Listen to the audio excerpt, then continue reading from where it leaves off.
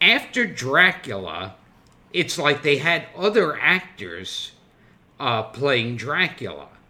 Like John Carradine and such, yeah. And John Carradine, who I'm a big fan of, but he just wasn't Bela Lugosi in the part. And well, that's like watching the Spanish version, which they filmed on the same set except at night.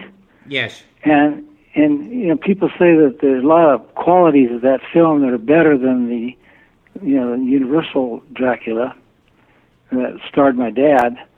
Except when you look at it, one thing is missing, and that's the male lead. It wasn't Dad, and it just didn't carry itself.